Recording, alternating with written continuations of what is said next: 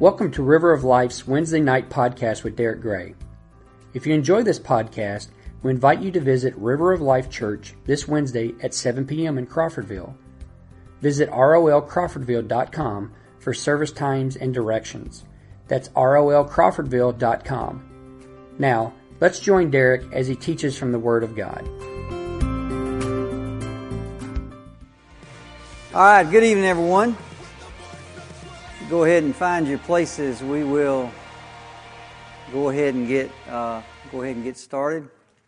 I want to welcome everyone back. That week, I don't know what it was about this one. This one went by real fast, didn't it? Seems like we were just standing here. Romans chapter 8, verses 18 through 25. And the title of our lesson tonight is Broken. Tonight we're going to talk about something that we don't normally talk about. We think about it, but it's not something you would talk about over a casual dinner conversation. We're going to talk about what I think is probably the number one reason people don't believe in God. It's the number one reason people believe in a God other than the God of the Bible. And it's probably also up there with the top three reasons that people walk away from Christianity. So this is a deep subject that we're going to talk about here tonight. Now, what we're going to talk about is a subject that we started with last week, and that is the subject of suffering. Okay, we're going to delve as deep into suffering as we possibly can. There are four things that I want to talk about. I want to talk about the purposes of suffering, the struggle that people have with suffering in the world, the threat of suffering to the Christian, and of course, we will end up with the hope of suffering. So let's begin with a subject that we kind of walked into last week with Romans 8:17, and we're going to go a little bit deeper into it tonight, and that is the purposes or the reasons behind suffering. Now, in Romans 8:17, Paul makes a connection for us. He says this: we are children of God. And if children of God, then we are heirs. We are going to inherit the world. God Himself will live here on this earth with us, and we will do that in glorified bodies. It is an incredible thing that is awaiting us. But then Paul makes this connection, and he says this: if you're going to gain that, if you're going to be heirs with Christ, if you're going to inherit the world, if you're going to get to heaven, then you must suffer. You have to suffer. Let's look at the verse. Let's read it together. And if children, then heirs, heirs of God and fellow heirs with Christ, provided, that is a requirement, provided we suffer with Him in order that we may also be glorified with Him. Now, last week we asked two questions. The first question we asked was, why? What's the big deal here? Why in the world do we have to suffer in order to get to heaven? And one of the reasons that we gave is that suffering produces endurance. Suffering produces endurance. Both the Apostle James in James 1 and the Apostle Paul in Romans 5 both say very similar things. They say, count it all joy when you go through suffering, when you go through pain and sorrow and hardships. Count it all joy. Now, why in the world would we do that? Because suffering produces endurance or perseverance. Put it this way, Jesus said this: they that endure to the end, what? Will be saved. Do you want to be saved? You have to endure to the end. What creates endurance in us? Suffering. You want to be saved? You have to suffer. Suffering creates endurance. Now, we asked another question. We said, well, how does this work? What is it about suffering that creates endurance? And the answer to that was, it makes us rely on God. You remember the scripture that we used in 2 Corinthians 1 where Paul is writing to the church and he's telling about the afflictions that he and his other brothers had endured in Asia. And he describes it this way. He said, we were burdened beyond measure, burdened beyond our strength. We despaired of life. In fact, Paul said, we thought it was a death sentence.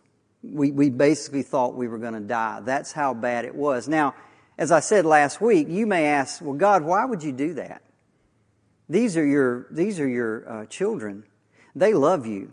They are men of God. They're leaving their families. They're going out on the mission field. They're sacrificing for you. Why wouldn't you just put a hedge of protection around them? Why wouldn't you just put a force field over them and protect them from anybody harming them or any kind of suffering? Why wouldn't you do that? Well, Paul answers in verse 10. He said it was to make us rely on, not on ourselves, but on God who raises the dead. You see, if we're really honest with ourselves, and we brought this up last week, if you had no pain and no sorrow and no suffering in your life, the result of that would be you would grow even more in love with the pleasures and the comfort and the security of this world. What suffering does is it drives you to your knees. What suffering does is it makes you rely on God because you realize I really don't have any control here of what's going on. I told someone last week at the end of the service, we were talking back here at the back, and I said, suffering is like bumpers at the bowling alley.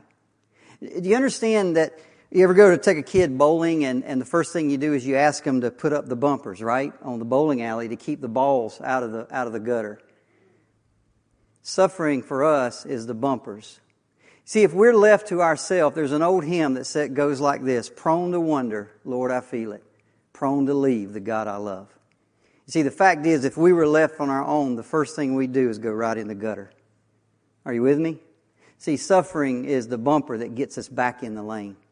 Suffering, wakes us up. It makes us look up to God. It makes us rely on Him.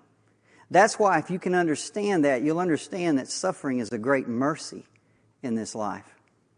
It's not a punishment. It's not meant to discourage us. It's actually a great mercy that God is using in order to get us to heaven. It keeps us from loving this life more than we should. By the way, as I said last week, a life that always ends in death.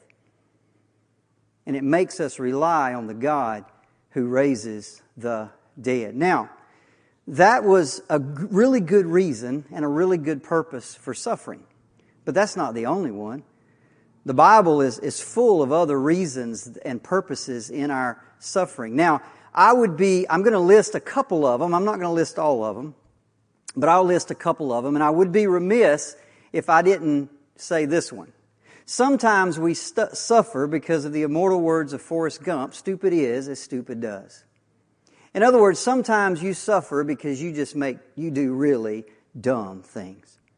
There's not a one of us here that haven't suffered in our life because we've just made really bad decisions. Are you with me? I mean, sometimes that's just there's a law in this world. It's called the law of cause and effect. Right? Bad choices have bad consequences. We don't get a get out of jail free card just because we're Christians.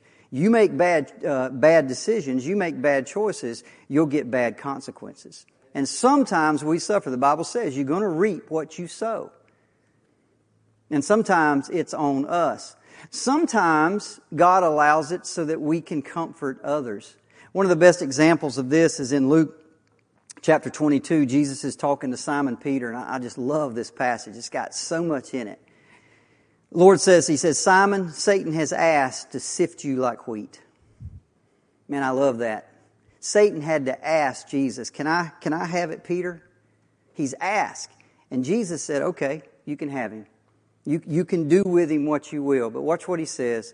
But I have prayed for you that your faith should not fail. And when you return to me, strengthen your brothers. See, Jesus has a plan. He wants to destroy Peter.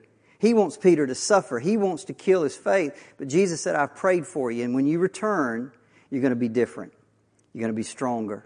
You're going to be a real leader. You're going to be more mature. Now go strengthen. Take what you learned and strengthen your brothers. I think it's 1 Corinthians 1, 3, and 4. It says that God comforts us so that we can turn around and comfort others with the same comfort that He gives to us. Sometimes that's why we suffer. And sometimes, back to our bowling alley and the bumpers, sometimes God has to discipline us.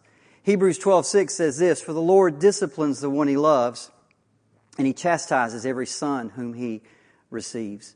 The fact is, sometimes we're heading toward the gutter, and God will allow something to come into our life to straighten us back up and get us back on where we need to be. That's discipline from the Lord. There's a lot of reasons. In fact, just to see what would happen, I went to Google and I typed in why Christians suffer. And I found one website that said 20 reasons why Christians suffer. I found another website that said 25 reasons why Christians suffer. And not to be outdone, I found another one that said 30 reasons why Christians suffer. And I read them, and they got a lot of good reasons. We could go on and on here tonight just talking about the reasons and the purposes of suffering. Now, let's say we stopped right here tonight. I gave you these nice reasons for suffering, and we kind of packaged everything up, and we felt good about it, right? We don't like suffering. Nobody likes it, but we understand that there's meaning and there's purpose, and we've got it all in our nice little box of theology, and we put a bow on it. And now we all understand suffering. We know what it's all about. That would be nice. So let me ask you a question. Let's say that right now you had a friend who was suffering, and they're going through something and it's bad. And you feel like, man, I need to write them a letter, I need to write them an email, and I need to encourage them. I need to build them up. I need to strengthen them. I need to instill hope in them. So let's say you sat down tonight and you wrote them a letter or you wrote them an email. What would you say? What would you say? See, I dare say that most of us would do something like we just talked about, right?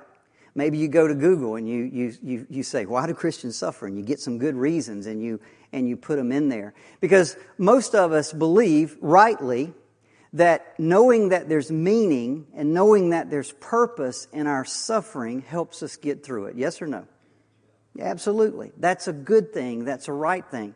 So most of us would actually give reasons for the suffering. Maybe you're going through this because God wants you to strengthen your brothers and sisters and comfort your brothers and sisters. And so we would give some of those reasons. And that's what most of us would do.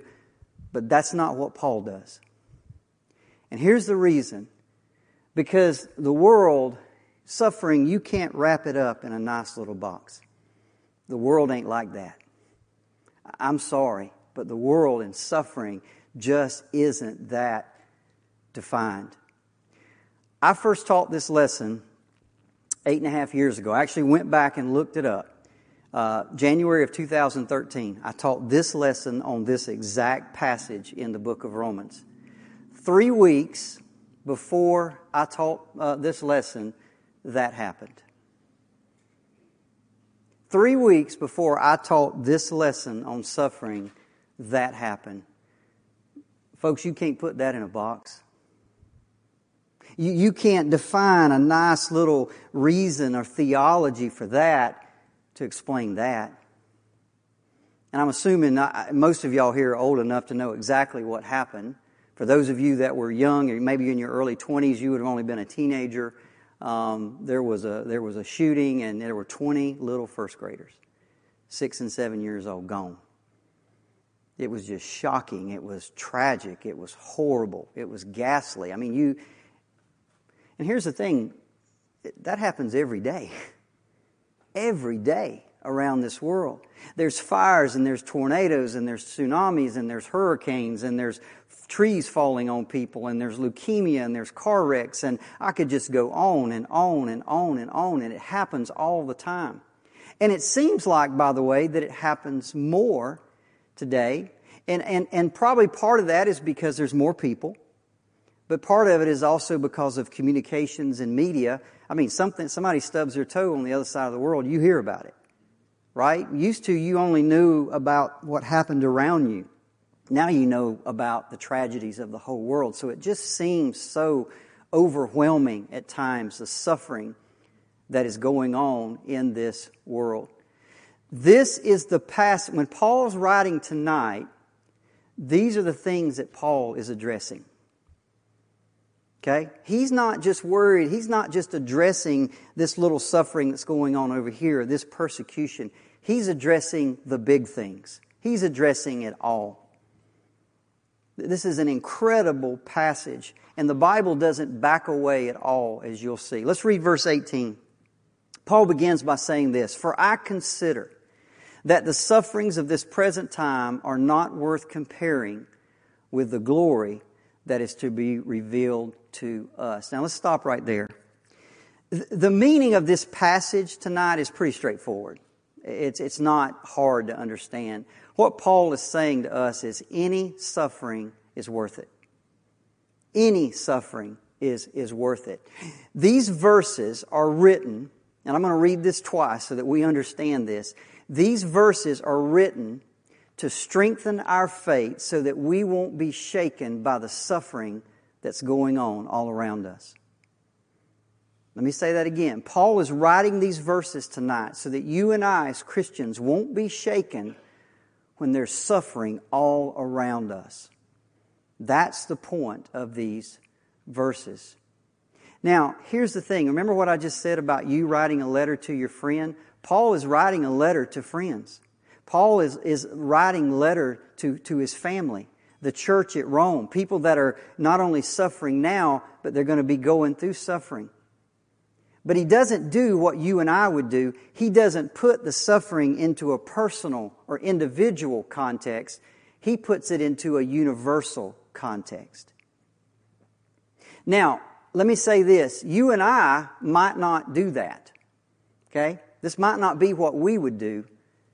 But Paul is being inspired by the Holy Spirit. So evidently, this is exactly what you and I need to hear. And we need to make sure that we stop tonight and listen to what Paul says. Let's read verses 19 to 25. Then we'll come back and talk about it. It says, "For the creation waits with eager longing for the revealing of the sons of God. For the creation was subjected to futility, not willingly, but because of Him who subjected it, in hope that the creation itself will be set free from its bondage to corruption and obtain the freedom of the glory of the children of God. For we know that the whole creation has been groaning together in the pains of childbirth until now. And not only the creation, but we ourselves, who have the first fruits of the Spirit, groan inwardly as we wait eagerly for adoption as sons, the redemption of our bodies. For in this hope we were saved. Now hope that is seen is not hope, for who hopes for what he sees? But if we hope for what we do not see, we wait for it with patience." Now, as I said earlier, this is probably not the letter that we would write. We would probably try to give reasons and purposes and try to make it more individual. But this is God-inspired Scripture, and that means that it is exactly what we need to hear in order to endure suffering. Now, I'm going to show you 3 ways that Paul puts suffering in a universal context. Okay? Not individual, but universal. The first thing he does is he says the whole creation groans. He says this basically 3 times. He says the creation was subjected to futility. The creation will be set free from its bondage to corruption. The whole creation has been groaning together in the pains of childbirth until now. Now I want you to notice very, very carefully what Paul says. The creation is broken. The universe is broken. It's not just you.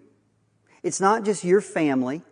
It's not just your county or your state or your nation or even your world. The whole creation, Paul says, is broken. Suffering is not just about you. It's part of something much bigger. Suffering in this world is part of what Paul calls a universal slavery to corruption. Now, what does he mean by that? Scientists have these laws, right? You've heard of the first law of thermodynamics and the second law of thermodynamics and the third law and all this. Well, the second law of thermodynamics, I'll get it out, says this, in a nutshell: everything in the world decays, right? If I've got some property, and if I had a stack of lumber delivered to my property, and they stacked it up nice and neat and left it there for me, and I let that lumber sit there for a year, 10 years, 50 years, it'll never assemble itself into a house. In fact, the exact opposite will happen. Moisture will begin to rot. Termites will get into it. The wind will blow it over. It just begins to decay, right? Put up a house and don't take care of it. What happens? Doesn't get stronger. It decays. Look at your body. What's happening to our bodies? They're decaying. Everything decays. That's what Paul said. There's a slavery to corruption. You see, there is in this world a ruin, a rottenness, a corruption, a brokenness, however you want to put it. There's something not right. There's something out of order about all of it. So this is what Paul wants us to see. He's talking about suffering. And the first thing he says, it's not just about you. The whole thing is messed up. That's what he wants us to see. So when we come into suffering, one of the things we need to be careful of is always looking inward. We've got a real tendency to do that, don't we? We go into suffering and everything will just turn inward. It's all about me.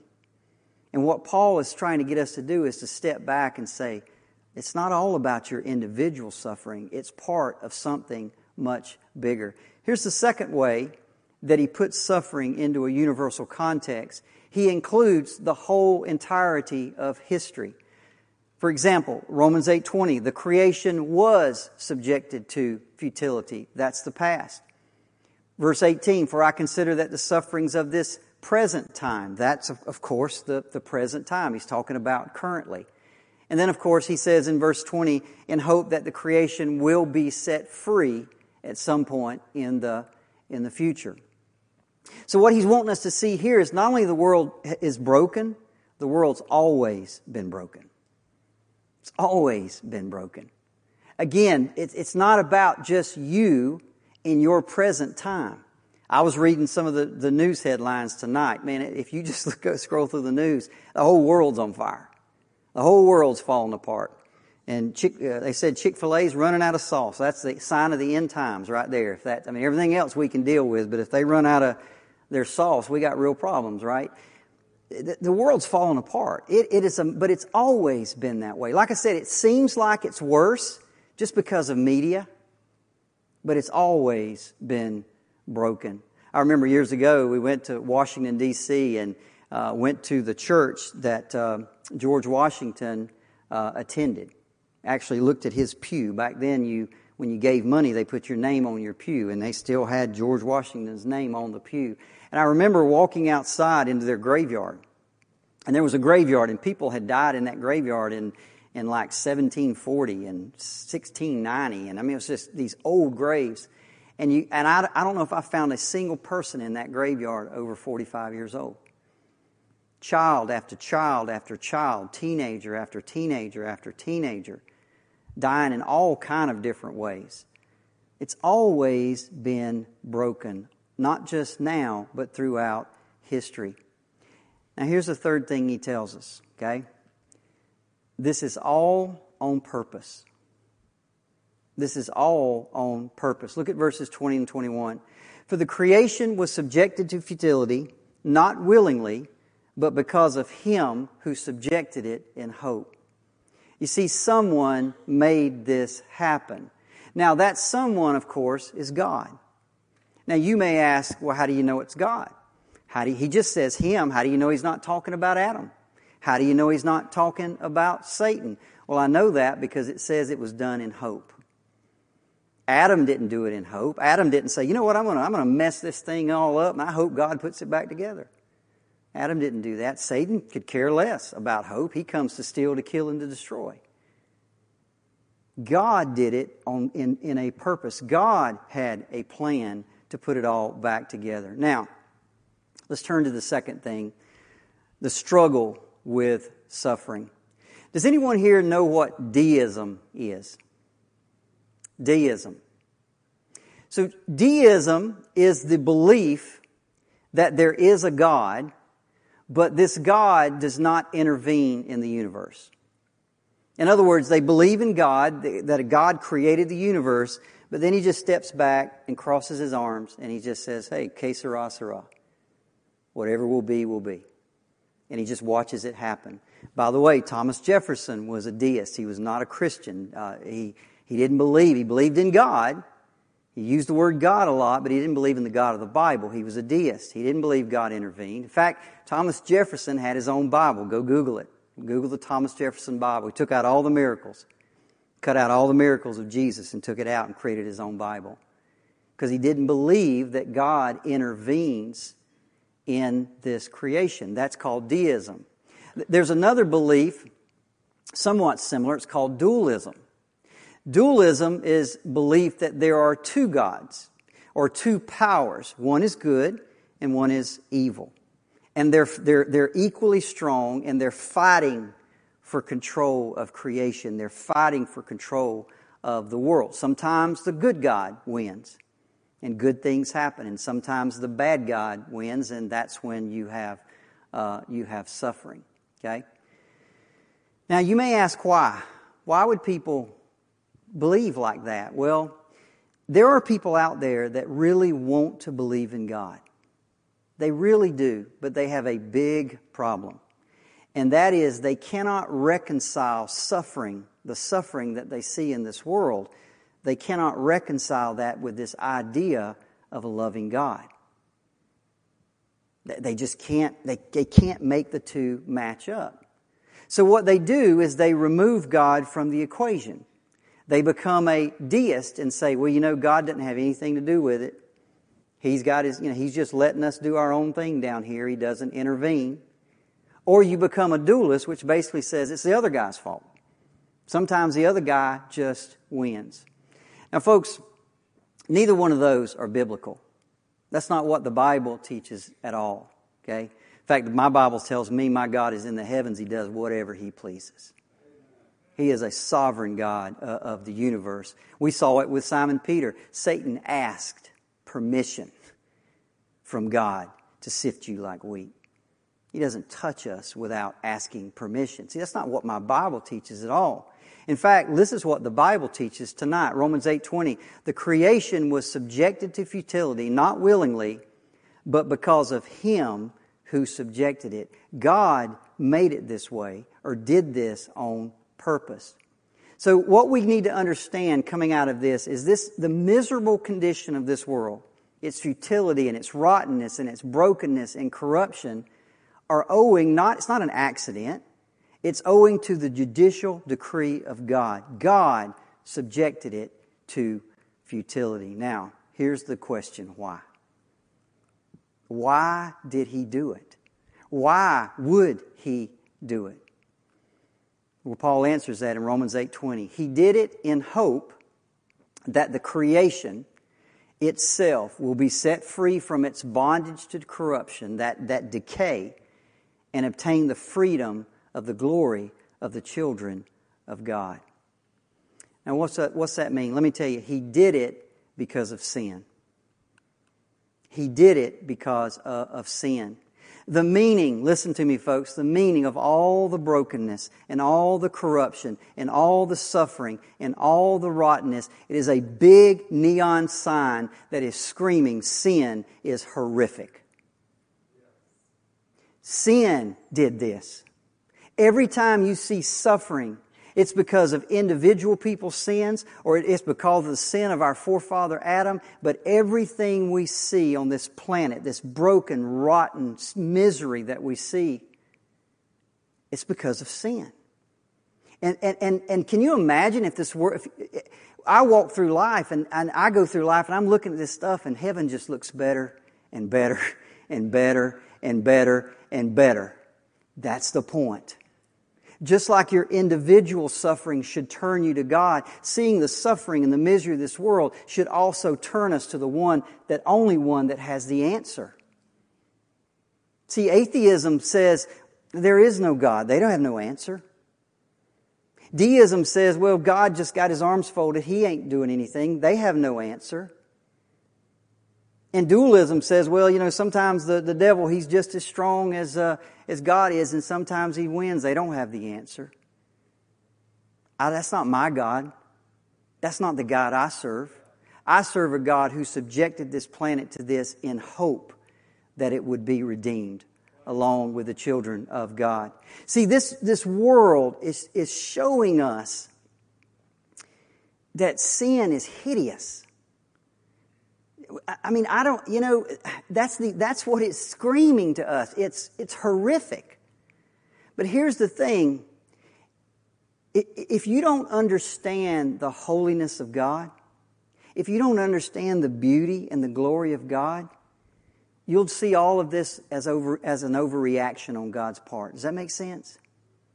You'll say, God, listen, you went a little too far with this.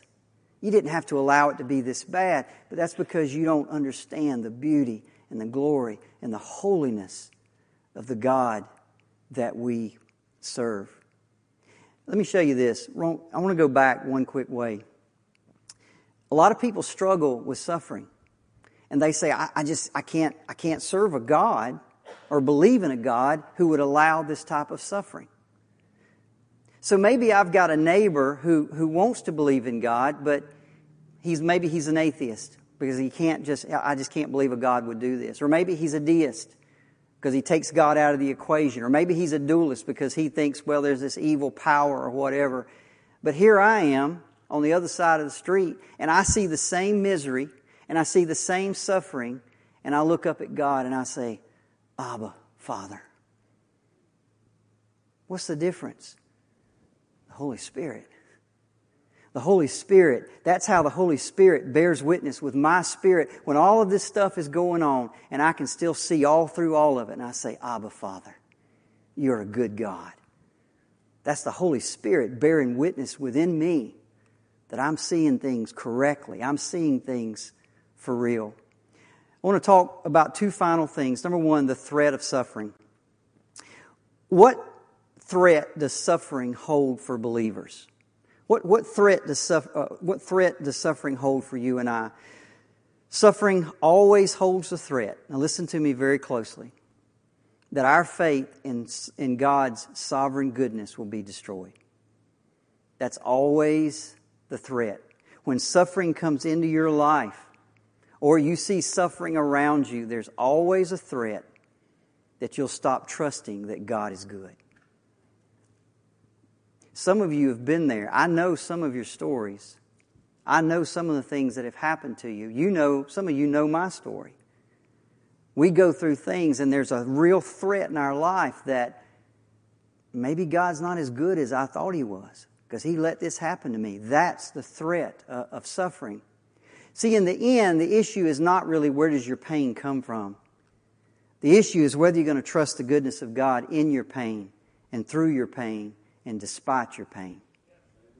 That's the issue. That's the issue. Are you going to hang on to that loving God and believing in Him and trusting in Him when suffering all around you might lead you in another direction? Let me tell you, Paul comes to this text. Now listen to me. Paul comes to this text and he wants to encourage you. He wants to give you hope. He says, man, I am convinced that there's nothing in the world, no suffering, it's even worth mentioning in the same sentence with the glory that's going to be revealed to us. But I want you to notice what Paul does. The comfort and encouragement of this text is not coming to you and saying, hey, God's got nothing to do with your suffering. Paul doesn't say that. The atheist would say, well, there is no God. The deist would say, God doesn't intervene. The dualist says, well, sometimes the devil's just stronger than God. Listen, I don't know about y'all, but I don't want any of that. I want to know one thing. God, just tell me you're here. Tell me you're in control. Tell me you got my back. Tell me that. As long as I know that, I can do anything. But don't put me on an island and tell me that God's got nothing to do with it. That you just took all my hope. You took it all away from me. So that's not what Paul does. Paul says, in the suffering, God's got a plan. In the suffering, God's got a purpose. In the suffering, God is working all things for good to those that love Him and those that are called according to His purpose. That's what Paul says. Paul doesn't try to back away and say, oh, no, God's got nothing. No, he puts God front and center. You may not like it, but he puts it right there. He said, God did this. God did this, and He did it for a reason, and He did it for a purpose in hope. That is our encouragement. Now, let's close with this, the hope of suffering. There is so much hope in these verses, 18 through 25. There's so many things there that I could talk about. In fact, I just ran out of time. My slide number was getting up, and I thought, man, I got I got to cut this down. So I picked one thing, just one thing. I picked verse 22. For we know that the whole creation has been groaning together in the pains of childbirth until now. Okay? Now listen to me. I want you to imagine for one moment that you're in a hospital. You can close your eyes or not close your eyes, but I want you to imagine you're in a hospital. And all of a sudden, across the hall, you hear a woman scream. I mean, it is a blood-curdling, painful scream. It's terrible. Is that bad or is that good? You see, folks, it all depends on what part of the hospital you're in. Are you in the hospice unit or are you in the maternity ward? You see, the context of that suffering changes everything. Are you with me? Can you see where I'm going? Can you see what's coming? You see, God is promising you and I that our suffering in this world is not the throes of death. It's the pains of childbirth. It's not the throes of death for you and I. It's just the labor pains of childbirth. See, all pain is not the same. Yes, there is a pain that leads to death, but there is a pain in childbirth that leads to life. And what verse 22 promises you and I as children of God is that all of our pain is going to lead to life. All of our pain is going to lead to life. Now I'll close with one more thing. I told you last week in verse 17 that verse 17 is not bad news. Paul says we are children of God, and if children, then heirs, joint heirs with Christ, provided we suffer with Him, that we may also be glorified with Him. And I said to you, that's not bad news. Paul doesn't tell you this spectacular news about being children and joint heirs with God to turn right around and say, okay, you got to suffer, and discourage you. It wasn't bad news. Now, I will tell you, for a long time, I would read that verse and I saw it as bad news. And here's why. Maybe some of you are where I am. I remember reading this verse as a teenager. And I thought, man, I'm in big trouble because I ain't suffering. Anybody ever read it that way? I remember reading it thinking, man, I'm not suffering. I'm not being persecuted for my faith. What's going to happen to me? It says I got to suffer. See, the fact is, though, when you think about it, you don't really have a choice where you're born and what time you're born, right? I wasn't born in the Middle East. I wasn't born in a Muslim country where I might be persecuted or killed for my faith. I'm born in America. I'm born in the South. I'm born in the Bible Belt. There's nobody persecuting us. And I used to think, man, how do I fulfill that? And then I realized one day I was looking at it all wrong. That wasn't what Paul was trying to say at all. I underlined the two words that jumped out at me. He says it this, if children then heirs, heirs of God and fellow heirs, provided we suffer with Him. You see, the fact is this, everybody suffers. Everybody. The whole creation is broken. Everybody suffers. The question is, you going to suffer with Him or are you going to suffer without Him? You're going to suffer with Him or are you going to suffer without Him? See, what I think Paul is saying here is that he's talking about the suffering that everybody goes through. But there are those of us who suffer with Christ. We see our pain as the pains of childbirth. We see our pain as that of the hope of redemption. It changes everything, just like it did with Simon Peter. His suffering, his wrestling with Satan and the things that he went through had a higher purpose. We see that. We understand that. We grasp that. That means you're suffering with Him, not without Him. You see, for Christians, suffering in this life is never meaningless when you suffer with Him. While others are out there suffering many times the same things, but they're completely suffering without Him. I don't know about you, but I want to suffer with Him. I want to put my faith in Him. I want to believe without a shadow of a doubt that He is a good God and He's got plans for my life, that He's working all things together for my good, no matter what may come into my life. Let's pray. Father, as always, Lord, what an incredible passage of Scripture you've given us. Father, I just thank You so much that you didn't allow the Apostle Paul to divorce you from the equation of suffering. That he took you and he put you front and center. I am so thankful for that. Because God, I cannot do it without you. But I can do anything with you. I can't do it without you, but I can do anything with you. God, help us to suffer with you. Help us to endure hardships with you. Help us to understand all the things that we see and that's going on all around us. Help us to understand those in the context of you.